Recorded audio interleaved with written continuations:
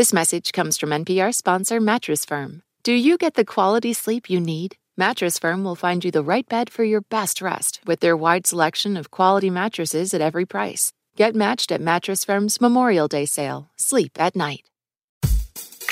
Hey y'all, this is Sam's Aunt Betty. This week, a look at Texas and what that state's politics say about the upcoming election. All right, let's start the show. In honor of this Texas week on the show, I'm going to ask both of you to recite right now the Pledge of Allegiance to the Texas flag. I had to say that every day, and I don't know it. And I grew up in Florida, to be clear, Okay. so I didn't, I never had to learn it. Well, for our listeners who may not know, this is the Texas Pledge. It's quite simple. Honor the Texas flag. I pledge allegiance to thee, Texas, one state under God, one and indivisible. I feel like that's not even, well written. I don't know who wrote those sentences. Anyway. We love the Texas Pledge. We love the Texas flag. It's all great. From NPR, I'm Sam Sanders. It's been a minute. As you heard, we are giving you a special Lone Star edition of the show this weekend. And like me, this week, my two panelists are also in Texas. So for the first part of this show, we're going to talk Texas politics and what it says about our politics everywhere else in the country. Right now, Texas is experiencing really high early voting turnout. And at the same time, there are some big fights brewing in Texas over voting access. First big voting access fight in Texas is in Harris County. That is where Houston is. The county got into a fight with the governor over whether or not it could send out early voting applications. And then the governor of Texas, Greg Abbott, he instituted a rule about ballot drop-off sites that was so divisive it made it all the way up to the Fifth Circuit Court of Appeals. My two panelists today will explain all of this. Jessica Huseman in Dallas, Texas. She's a ProPublica reporter covering voting rights and election administration. And Ashley Lopez. She covers politics and health care for KUT in Austin. I began by having them both explain what exactly Texas Governor Greg Abbott is doing. He's basically said that you can only have one official ballot box in each county across Texas. I've never heard of this before. Why did they do that? Where did this come from? Ashley. Well, you never heard of this before because what people in California would know as these drop-off boxes, those things are actually illegal in Texas. We don't just have receptacles for mail-in ballots here in the state, largely because a lot of people until now did not vote by mail because it's a pretty limited program. Only people who are over 65, out of town, disabled, or in jail but not convicted have historically had access to this program. So because of the whole brouhaha with USPS, local officials in mostly the major cities were okay, we have to come up with a solve for this. And so they just created additions to their existing offices that they referred to as hand delivery sites. So people wouldn't have to rely on the mail. So they aren't all boxes. Right. So these are not drop boxes like other states think of drop boxes. These are very specific to Texas. They're very well regulated. And historically, if counties have had drop boxes, they have only ever had one. So I think that Greg Abbott's legal position is that he's just restoring things to the way that they were before. And he alleges that counties misinterpreted his emergency order, which gave them more authority to sort of be flexible for this election, and interpreted that to mean that they could have more than one drop box. I think it's really important, though, to realize that a lot of that messaging came directly from his administration. So the Texas Secretary of State's office had released several legal opinions about drop boxes that were consistent with counties being able to have more than one. And then all of a sudden, without consulting the Secretary of State's office, Greg Abbott put out a second decree that reduced all of the drop boxes to one.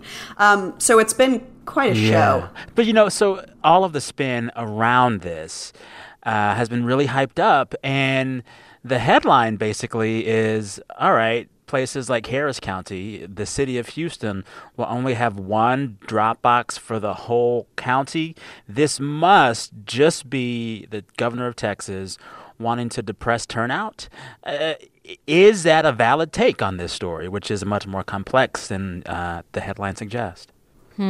I don't want to attribute motive here because, like, you know, like that, I'll leave that up to courts. But I mean, the way this all played out, it's kind of hard not to see this a little bit as a reaction to political realities. Like, the sort of epicenter of all of these voting fights are the biggest and most rapidly changing politically city in Texas. So, and it's like, you know, so many other things are changing because of the pandemic. Like, bars are still closed in Austin. Like, let's be clear, like, things are different than they were a year ago or 4 years ago, obviously. So it's hard to make the argument like this isn't about politics a little bit. But it is also true that, you know, like, voting by mail in the law is not designed to be really easy or widespread. In Texas. Yeah, here in Texas. Yeah. And legislature hasn't really changed that, irrespective of a pandemic. I agree with that. And I think that the governor also found himself in a really odd political position because his emergency order, when he issued it, was actually a pretty big expansion in voting in the state of Texas. I mean, that sounds crazy, but like, we're talking relatively here. So, you know, he expanded early voting. He elongated the period in which voters could submit their absentee ballot. And I think that Republicans in the state were not happy with any of that. There were Republicans who took the decision to expand early voting by a week to court to challenge its legality. And so I think that for Abbott, this may have been just like an easy political thing to do to get himself back in the good graces of Texas Republicans. Well, it's so interesting to hear this, though, because it's like you're laying it out like Abbott, who was this Republican governor, he's been on both sides of this issue. And it just points to how complex voting is all across the country right now. So on the one hand, you have governors like Abbott expanding early voting and the days in which you can vote early because of the pandemic. But also, he and other Republicans like him in leadership across the country are doing other things that seem to limit access. Is this kind of both sides thing happening just in Texas or maybe all over? Before I answer that, Sam, can I just point out one thing, which is there is polling that suggests that when you poll based on partisanship, your preference for voting by mail versus early voting, there is a strong Democratic preference for voting by mail and a very strong Republican preference for voting in person early. You know, voting fights have been kind of an ongoing thing every 2 years and every sort of big election, for at least the past decade. Yeah. Yeah, and I think that the story about how Republicans have viewed voting historically is so interesting. So, you know, Republicans in the scope of history have actually this odd background of expanding access, but not recently, right? So like Republicans were the ones that got early voting through in Texas. Wow. They were big proponents of voting centers, but all of this was happening at a time where the Texas electorate was one color and largely one party. And so they didn't really have to worry that much about increased turnout leading to things that they couldn't control, but they now do. So we're watching them take modern positions that are not only suppressive in nature, but are very contradictory to their history in the state. The Republicans in Texas are trying very hard to hold on to power without actually changing any of their positions or accommodating new voices. Instead, they're just trying to exclude the voices that disagree with them. And they have as few guardrails as ever in that project. And I want to talk about the loss of those guardrails. You know, we talked about this big battle right now over drop-off boxes for votes in Texas, but there also was another Harris County, Houston, Texas battle earlier this year over whether or not Harris County could have sent mail-in ballot applications to registered voters. And so all of these battles, it feels like they're being waged right now, and they might not have been waged so publicly or in the same way before one particular Supreme Court case. I'm talking about Shelby County versus Holder. In that case, and y'all correct me because y'all are the experts, it basically took away the requirement that states and counties get pre-clearance through the Voting Rights Act before they do anything with voting that could disenfranchise people. Yeah, all of it. If you're going to move a polling location, if you're going to pass a voter ID bill, if you're going to re-precinct, that has to be cleared through the Civil Rights Division of the Department of Justice. And so when the Shelby County decision came down in 2013, what it essentially did was thread this strange needle between wanting preclearance and then eliminating it. So it did not eliminate the idea of preclearance. So preclearance is still part of the Voting Rights Act. That has not been overturned. What was overturned was the formula by which states and counties were added to preclearance. So I think the Shelby County decision sort of had a really sweeping effect on the state of Texas. So the very day that Shelby County was announced, Abbott sort of unilaterally signed the voter ID bill into law. Wow. Yeah, it had been passed 2 years earlier, but had been held up because the DOJ wouldn't approve it. And as soon as they did not need that approval, Abbott instituted it. It was immediately effective. Really? Yeah. So there's another ramification of that decision that is playing out in Texas in a really interesting way, which is an argument that the justices made in Shelby versus Holder is that, like, look, okay, if there is a problem, you have the courts at your disposal to, like, remedy the situation, right? So, like, if you feel like there is a voting law, rule, or change that disenfranchises racial minorities, go to the courts and have them remedy it. And what has happened in that same time is that, I mean, we're paying a lot of attention now to the Supreme Court for obvious reasons, but, you know, the federal courts in general have gotten more conservative and in general have become more reluctant to side with voting rights advocates on issues like this. So in Texas, it seems like time and time again, when an issue comes up related to voter access, the appellate court, the Fifth Circuit here, sides with state officials who have, you know, stood in the way of any sort of change. And that's been a part of Mitch McConnell's plan. He said for years that his goal as chief of the Senate was to get as many conservative judges on all the courts as much as possible. And it's worked, and it's paid off for them. Last question for you both. You both are in Texas covering politics through a Texas lens, and we've talked about battles over voting access here in the Lone Star State. But when you look at those storylines in Texas and the state of voting and politics in Texas right now, is there a lesson from Texas for the rest of the country? Oh, my God. Ooh, that's a good question. I really like it. Okay, so here's what I will say. You should probably not pass laws that make it so that the majority party has a lot of power when the likelihood is that you will not always be part of the majority. You know, I mean, this is sort of the story of time. Like, eventually the people that you are stepping on will step on you. And the more you change the norms around that, like, the easier it's going to be for them to do that. So, yeah. Ashley, what about you? Well, it's like, besides California, it is, you know, one of the most diverse states in the country. And the reason why politics are changing here is because people of color are voting in higher numbers than they have in the past. And that's really interesting to see.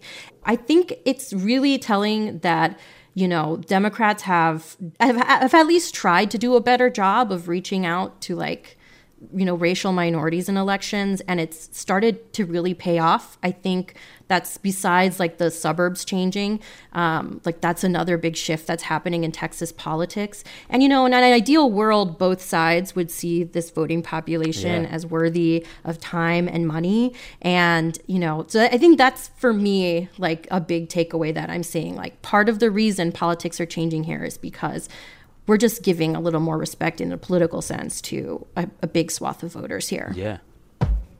Well, this was quite informative and quite Texan. Thank you both. Coming up, my two panelists play my favorite game with me. It's called Who Said That?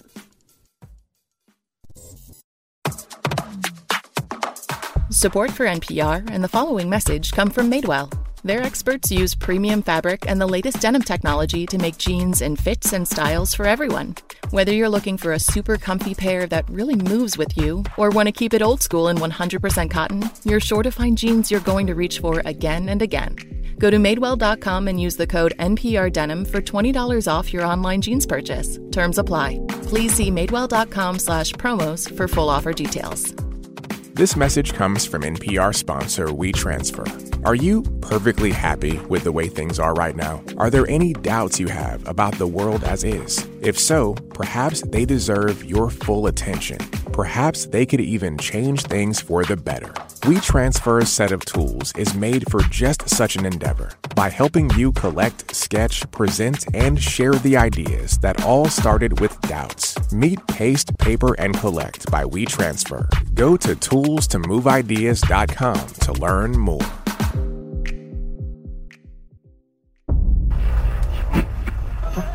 Voting is crucial, and I don't give a damn how you look at it. Is this America? It was we, the people. The land of the free and the home of the brave. Not we, the white male citizens. Misrepresentative Democracy. A new series about voting in America from NPR's Throughline. Episodes drop October 15th. You're listening to It's Been a Minute from NPR. I'm your host, Sam Sanders, joined this weekend by two lovely panelists, both in Texas this weekend. Ashley Lopez, reporter at NPR member station KUT in Austin, covering politics and healthcare. And Jessica Huseman, reporter at ProPublica, covering voting rights and election administration. Jessica, you're in Dallas, correct? I am. Ashley, you're in Austin? Yep. I am in San Antonio. Of these three cities, which is the best? Oh man, are you gonna make me? You know what you need to say. You know what you need to say. You know what? I'm gonna say San Antonio. I know this you. is controversial, but I love San Antonio. I love it. I go there anytime I have the most minor excuse. It's wonderful. There you go. Ashley, go ahead. Choose wisely. I'm pleading the fifth. All right. Well, we're about to play a game in which, no matter what, a Texan will ultimately win. This game is called Who Said That? Who has been saying that? Who said that? Who said that? All right, let's get to the game. I'll share 3 quotes from this week of news. You got to tell me who said it or what story I'm talking about. Here's the first quote. I want my damn respect. Who said that? Oh, my God. An athlete who won big this week. Is it LeBron? Yes, ma'am, it is. Oh, my goodness. That quote comes from LeBron James. LeBron James, after the LA Lakers won the NBA Finals this week, he said, I want my damn respect. It was LeBron James's 4th NBA championship on any team, his 4th Finals MVP award. But, you know, as always with LeBron, there's always folks that just hate LeBron because he's LeBron. And he was mad about it. His full quote was this. For me to be a part of such a historical franchise, it's an unbelievable feeling, not only for myself, but for my teammates, for the organization, for the coaches, for the trainers, for everybody that's here. We just want our respect. Lakers Nation wants their respect, and I want my damn respect, too. I mean, I'm not going to judge LeBron, but I will say one of the worst ways to get respect is to ask for it like that. I'll tell you that. Yes, that's true. And I know basically nothing about basketball other than that my boyfriend watches it very loudly in the living room sometimes. But I do. Does he like LeBron? He does. He loves LeBron. I do think 2 things about LeBron. 1, he recruited a lot of poll workers this year. So I give him props for that. And then 2, he was legitimately quite funny in the movie Trainwreck. Yeah. Oh, yeah. Ashley, what are your thoughts on LeBron James? I really don't have a thought. I will say, besides poll workers, I was really, this is a voting episode, and I was also very impressed with the NBA turning their stadiums into mega centers for voting.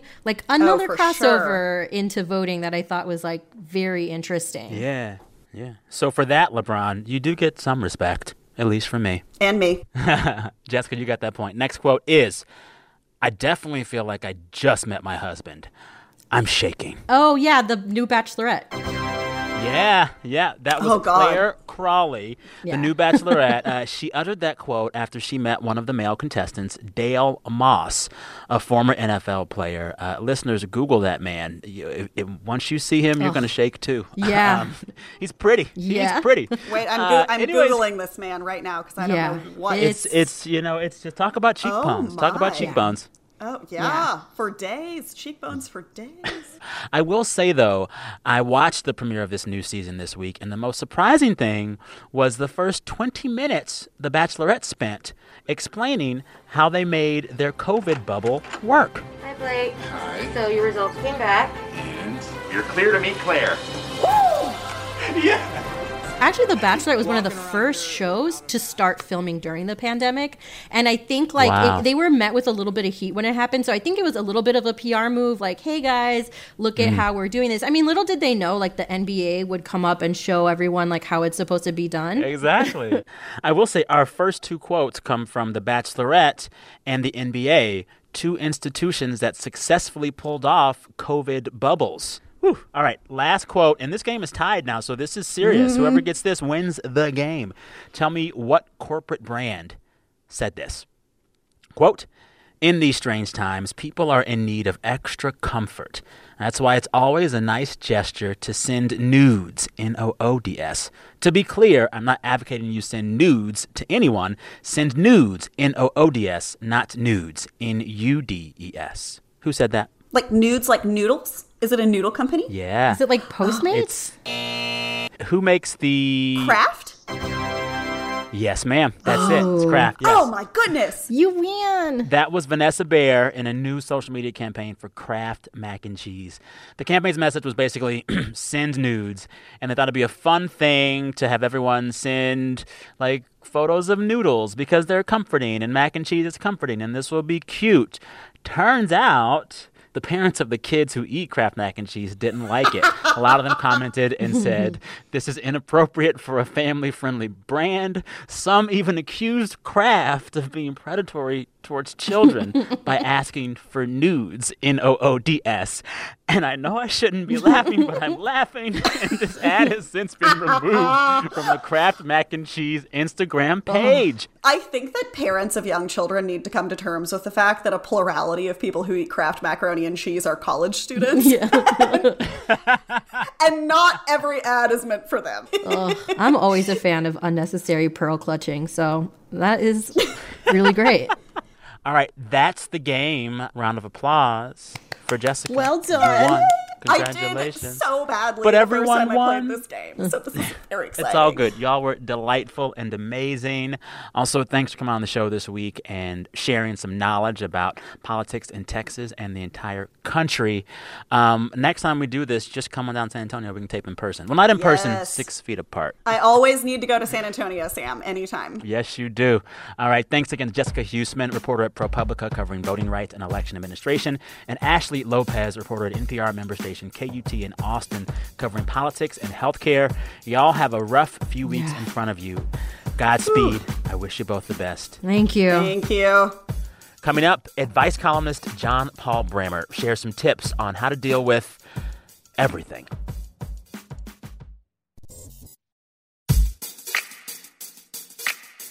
This message comes from NPR sponsor Allbirds, who makes shoes, socks, and undies that are not only comfy, but also carbon neutral.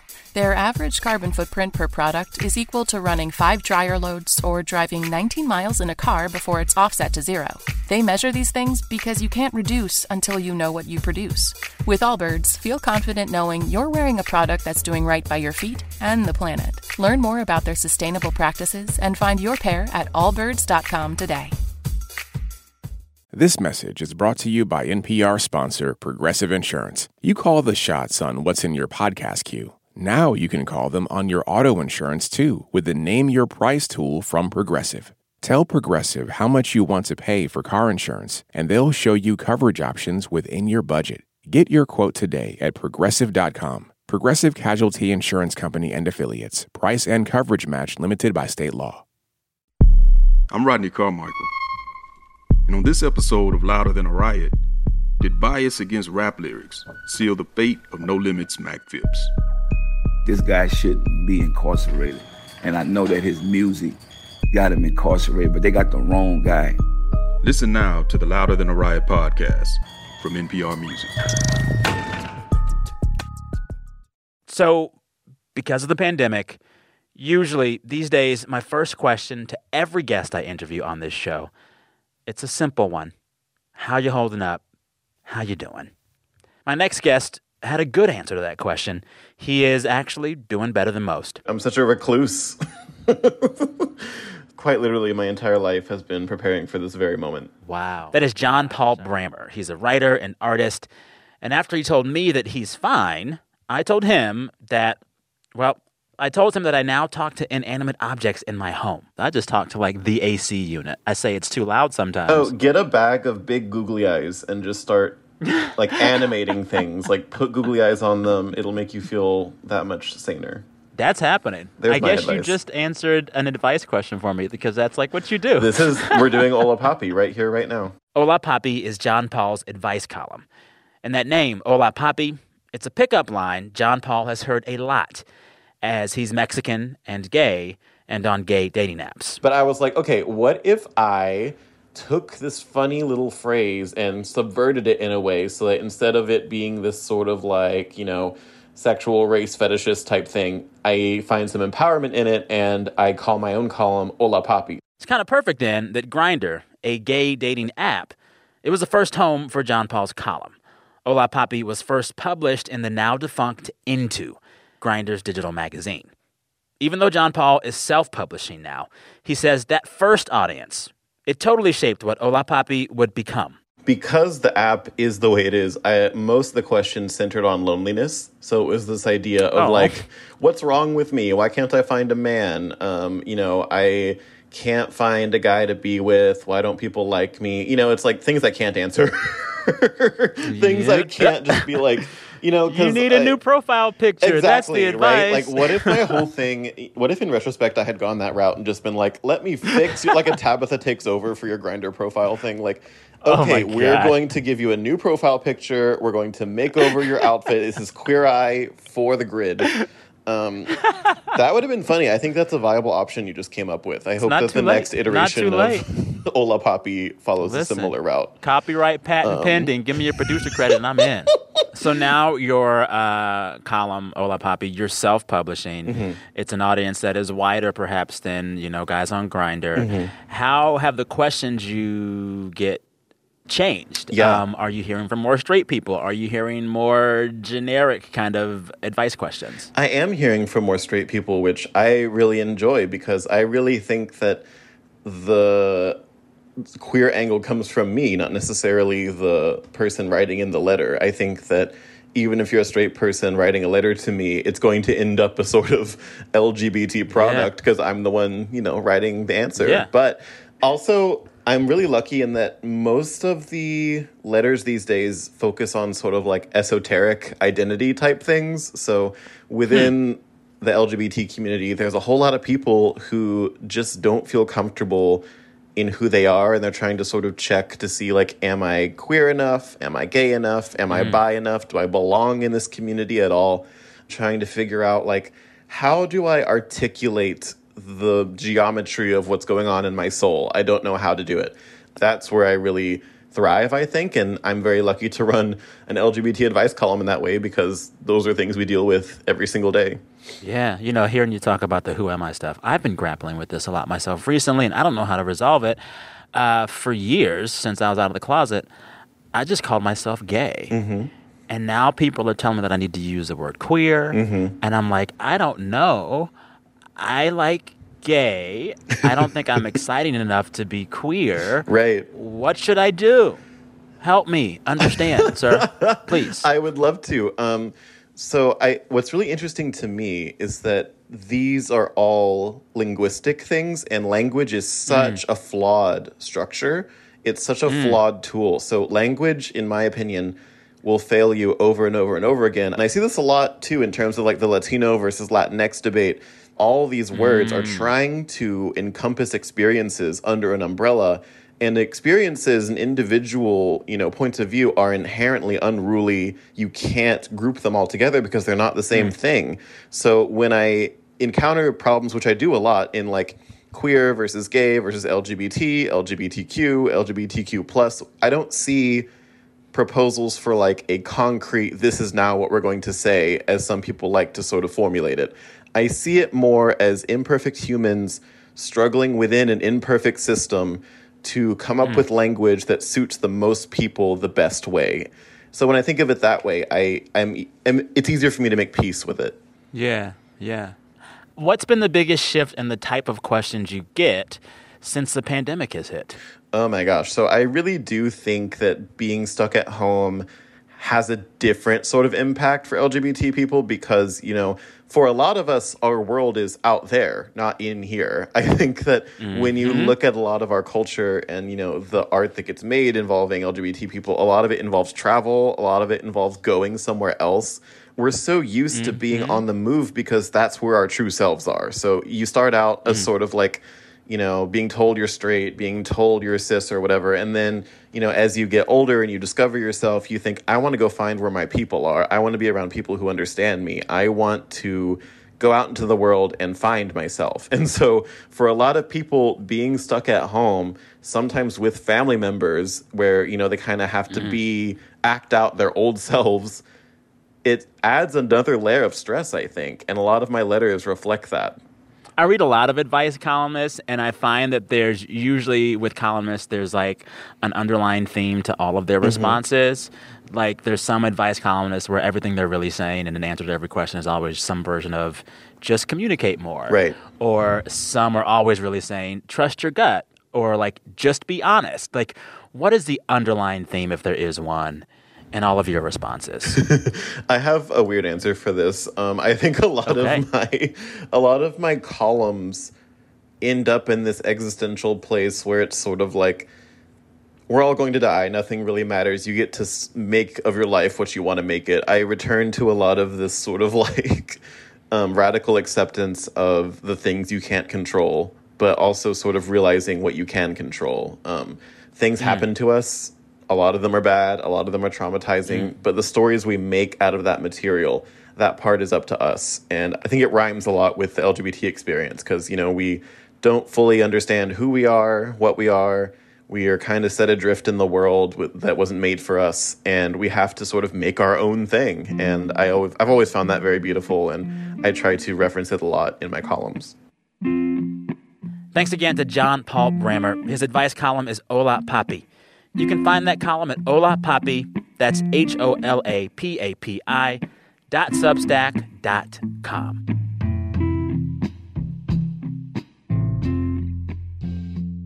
Now it's time to end the show as we always do. Every week, listeners share the best thing that happened to them all week. We encourage folks to brag, and they do. Let's hear a few of those submissions. Hi, Sam. This is Liz from Irvine, California. And the best thing that happened to me this week is that my son's daycare reopened, and I got to drop him off and come back home and sit in silence on the couch for 5 minutes. It's been tough trying to finish my PhD. You hear him in the background there. Say hi. No. And have little childcare and no family nearby for the past few months. And now I get to enjoy him even more than usual on the weekend. I just found out that I got hired for my first full-time salaried position in my field. My wife, Caitlin, handed in her PhD dissertation. I'm getting choked up just saying it. I'm just so proud.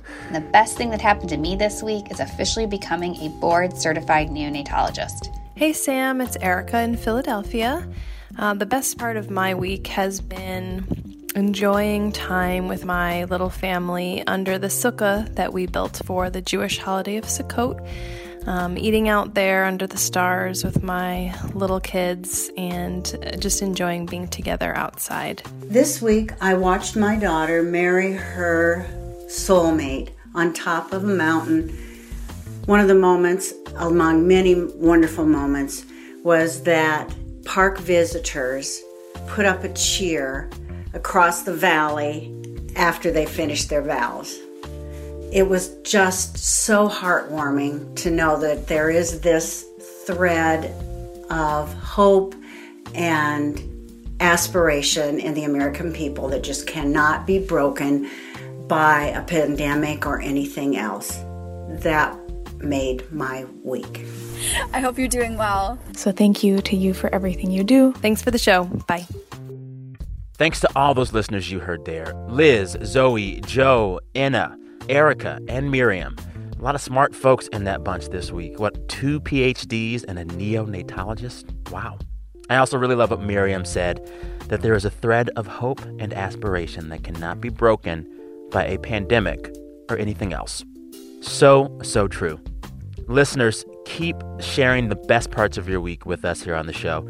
You can do so at any point throughout any week. Just record the sound of your voice on your phone and then send that file to me at samsanders@npr.org. samsanders@npr.org. All right, this week the show was produced by Anjali Sastry, Andrea Gutierrez, and Janae West. Janae was out on vacation all week. I hope it was great, Janae. Our intern is Star McCowan. Our fearless editor is Jordana Hokeman. Our director of programming is Steve Nelson. Our big boss is NPR Senior VP of Programming, Anya Grundman. All right, till next time, have a great weekend. Thank you for listening. Be safe out there. We'll talk soon.